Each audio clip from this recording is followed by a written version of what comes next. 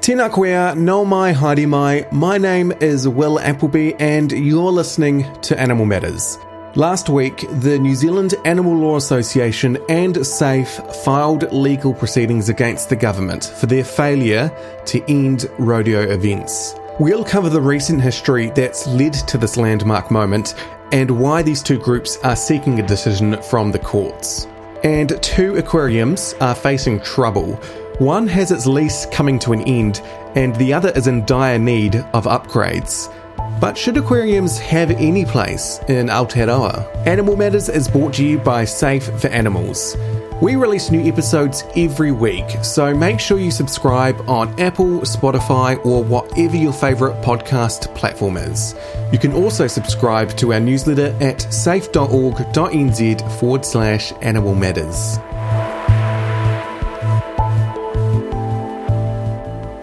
July 20 started like any other day for most people in Aotearoa, but listeners and viewers of the AM show on TV3 and Magic Talk Radio would have tuned in for the following news. Animal welfare groups NZALA and SAFE are taking the government to court for not banning rodeos. Here to tell us more is... Once again, the New Zealand Animal Law Association and SAFE are taking the government to court. Specifically, they've filed proceedings against the Minister of Agriculture and the National Animal Welfare Advisory Committee for their failure to end rodeo events. NZALA and SAFE say that rodeo activities violate the Animal Welfare Act 1999, and it's the second time the two organisations have filed court proceedings to challenge a code of welfare. We've spoken about it at great length on Animal Matters, so you'll remember NZALA and SAFE took the government to court last year for their failure to ban the use of farrowing crates and mating stools to confine mother pigs on pig farms. The announcement last week was big news, which garnered the attention of most of the major media outlets and stirred a lot of excitement amongst anti-rodeo activists and animal advocates online. Rodeo events have been incredibly controversial for some time now.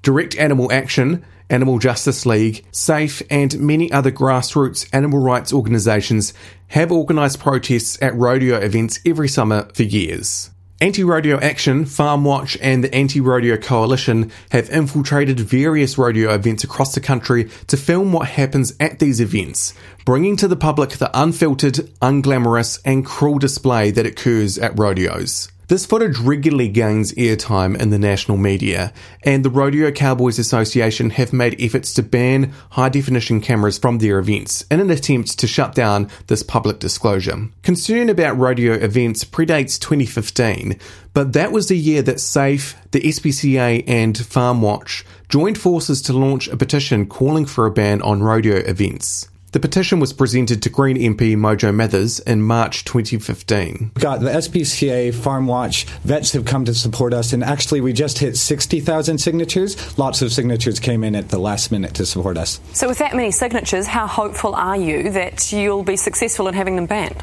Well, what those signatures do is they will get us a meeting with the government. And as I said, the evidence really shows that these animals are really distressed. And once we're able to show the government that evidence, we're hopeful that they'll listen to us. The following year, SAFE and the SPCA commissioned a poll from Horizon Research, which found 59% of respondents supported a ban on using animals in rodeo events.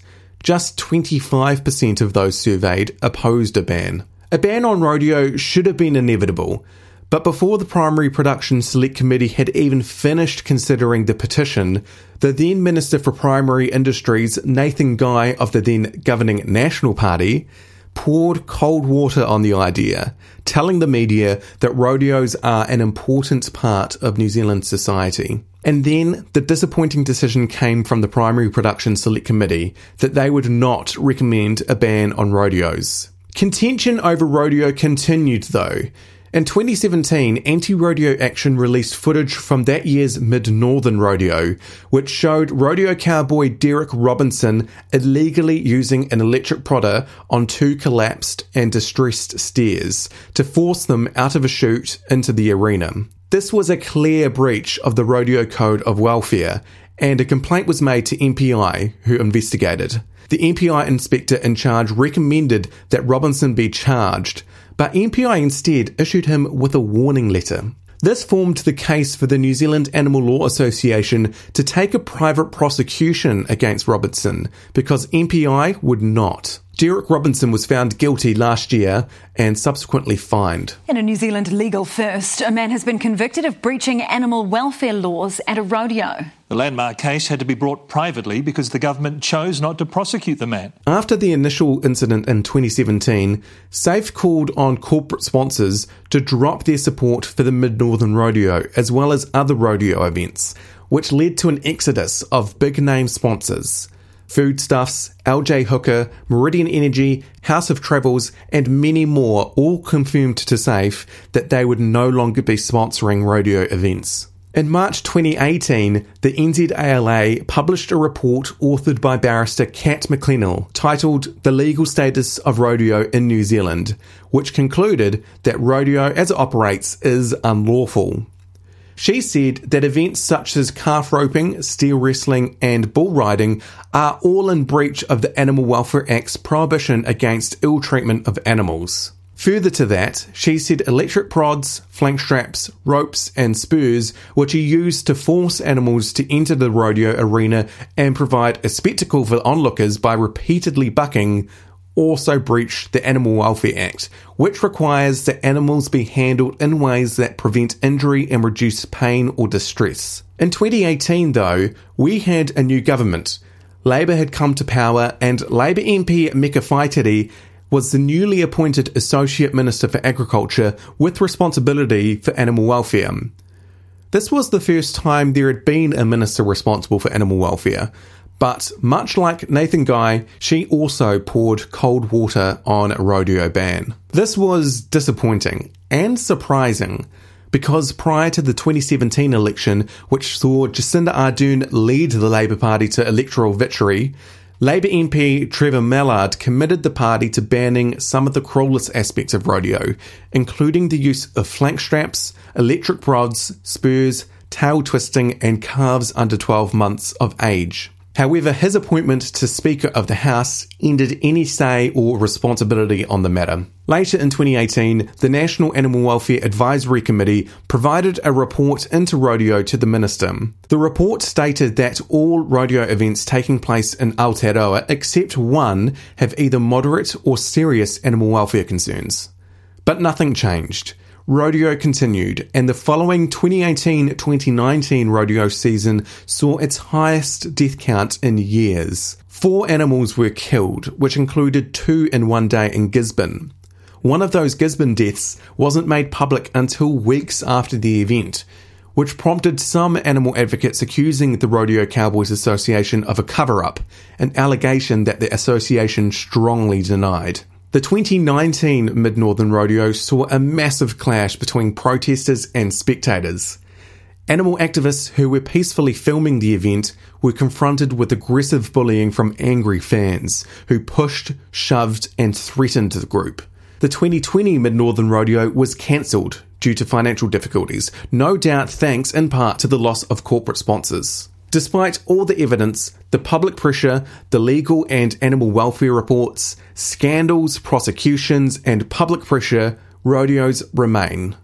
Despite its previous promises to regulate rodeo and its commanding dominance of Parliament, the majority Labour government has never been in a better position to outlaw rodeo. Yet Agriculture Minister Damien O'Connor has toed the line laid down by his National Party predecessor and allowed the status quo to continue. In their announcement, SAFE CEO Deborah Ashton told media last week that the government has been too slow to take action on rodeo, and NZALA President Sar Cohen said that it's time to ask the court for guidance on this legal issue. It's going to be a while before a court date is set, which could be sometime next year or even later. It's exciting though. This could be the beginning of the end for events that animal welfare experts have widely condemned as cruel. And for the NZALA and SAFE, I hate to say it, but this isn't their first rodeo. Deborah Ashton said it best on the AM show last week. Deborah, we're going to leave it there. So you're going to go to court. You have been to court previously. So what happened with that one? Didn't work out? We won. Zoos are a common target for animal advocates, for obvious reasons. They keep exotic wild animals in captivity, far away from their natural habitat where they become habituated to human contact, to such an extent that they're wholly dependent. They can never be released back to the wild. And that's assuming it's a zoo with good care and facilities. There have been countless examples of animals confined to barren metal and concrete cages where they suffer from isolation, depression, and the stress of boredom. But what about aquariums? Well, if you think about it, they're pretty much the same, except they're specialised in aquatic animals. And they're not without their problems. 2 aquariums have hit the headlines in recent weeks. Port Marlborough told the EcoWorld Aquarium in Picton that their lease would not be renewed, which was due to end at the end of July.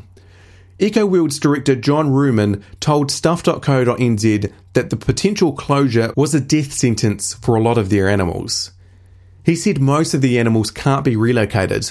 They can't be released, they can't fend for themselves, they can't feed themselves, and they can't defend themselves from predators because after living at the aquarium for 20 years, they've lost all of those skills. The decision not to renew the lease prompted staff to desperately save the aquarium from the looming closure by planning a sit-in protest. A petition hoping to reverse Port Marlborough's decision has also gained over 5,000 signatures. EcoWorld's director described the port's decision as a bolt out of the blue, but comments made by the port's chief executive, Rhys Wellborn, suggests it all isn't what it seems. In his first interview since the announcement, Wellborn alleged that EcoWorld director John Ruman was using his animals as pawns in his game. Wellborn said the port had discussed the possibility of extending the lease some time ago. However, EcoWorld wanted different terms that were entirely favourable to them. The port thought that was unacceptable. Attempts by the port to sit down to talk with EcoWorld about how they would exit once the lease had ended had also been thwarted. The port had also been told by Mana Whenua, the Department of Conservation and the Zoo and Aquarium Association that the aquarium could be cleared without its animals being euthanised, and the animals could be released or rehomed. Essentially, what this boils down to is a tit-for-tat civil dispute between 2 parties, and the animals are caught in the middle of it, completely vulnerable to powers outside of their control. Further up north, RNZ reported last week that the National Aquarium of New Zealand in Napier requires a multi-million-dollar upgrade to its facilities. The shark population is suffering from repeat injuries and illnesses due to the poor water quality and unsuitable enclosures, and the aquarium's closure for the resident turtle, Terry, is widely considered inadequate. RNZ found that while most of the TripAdvisor reviews rate the aquarium favourably, for 10 of the last 11 years, tourists have also logged onto the website to express unease about Terry's existence in the aquarium. In August 2018, the Napier City Council said the government was chipping in $350,000 to prepare a business case for upgrading the aquarium. The council was putting in $1 million toward the pitch. The business case found that the aquarium's infrastructure is much worse than the council expected, and the standards and expectations for animal welfare are struggling to be met. San Francisco aquarium design experts EHDD supported the business case, and they were scathing about the current setup. But last month, the council announced the government wouldn't be contributing the required funding, which is now to be in excess of $70 million. Financially, things aren't looking good for the aquarium. Financial statements provided to RNZ show that in the 2020 financial year, the aquarium's expenditure was over $4.2 million, but its revenue was just $2.2 million. It's essentially the same song with different lyrics. Financial constraints and an inability to keep up with facility improvements, maintenance and upgrades means that the animals are completely vulnerable to powers outside of their control. Both the Napier and Picton aquariums are reasonably good case studies for how keeping animals in captivity is a fraught endeavour. It's extremely difficult to provide for all the habitat and behavioural needs of wild exotic animals when they're kept in captivity. Some zoos and aquariums do much better than others, but for my money, nothing will compare to the real thing out in the wild. And once you put animals in captivity, they are now wholly dependent on humans to care for them, and their ability to care for them indefinitely. An animal's welfare does not care about the economic or social environment, or whether the bills can be paid. And for many exotic wild species, once they've been habituated to human contact, it is very difficult to release them back to the wild. And if your mission is conservation, far better to commit your assets and resources to supporting those wild species in their natural habitat, where they can roam, breed, and thrive. Thank you for listening to Animal Matters. This podcast is brought to you by Safe for Animals, New Zealand's leading animal rights organisation, and produced by myself, Will Appleby. Make sure you subscribe to stay across Animal Matters on whatever your favourite podcast platform is. If you're listening on Apple, please leave a rating as it helps other listeners to find the show. Until next time, mā te wā.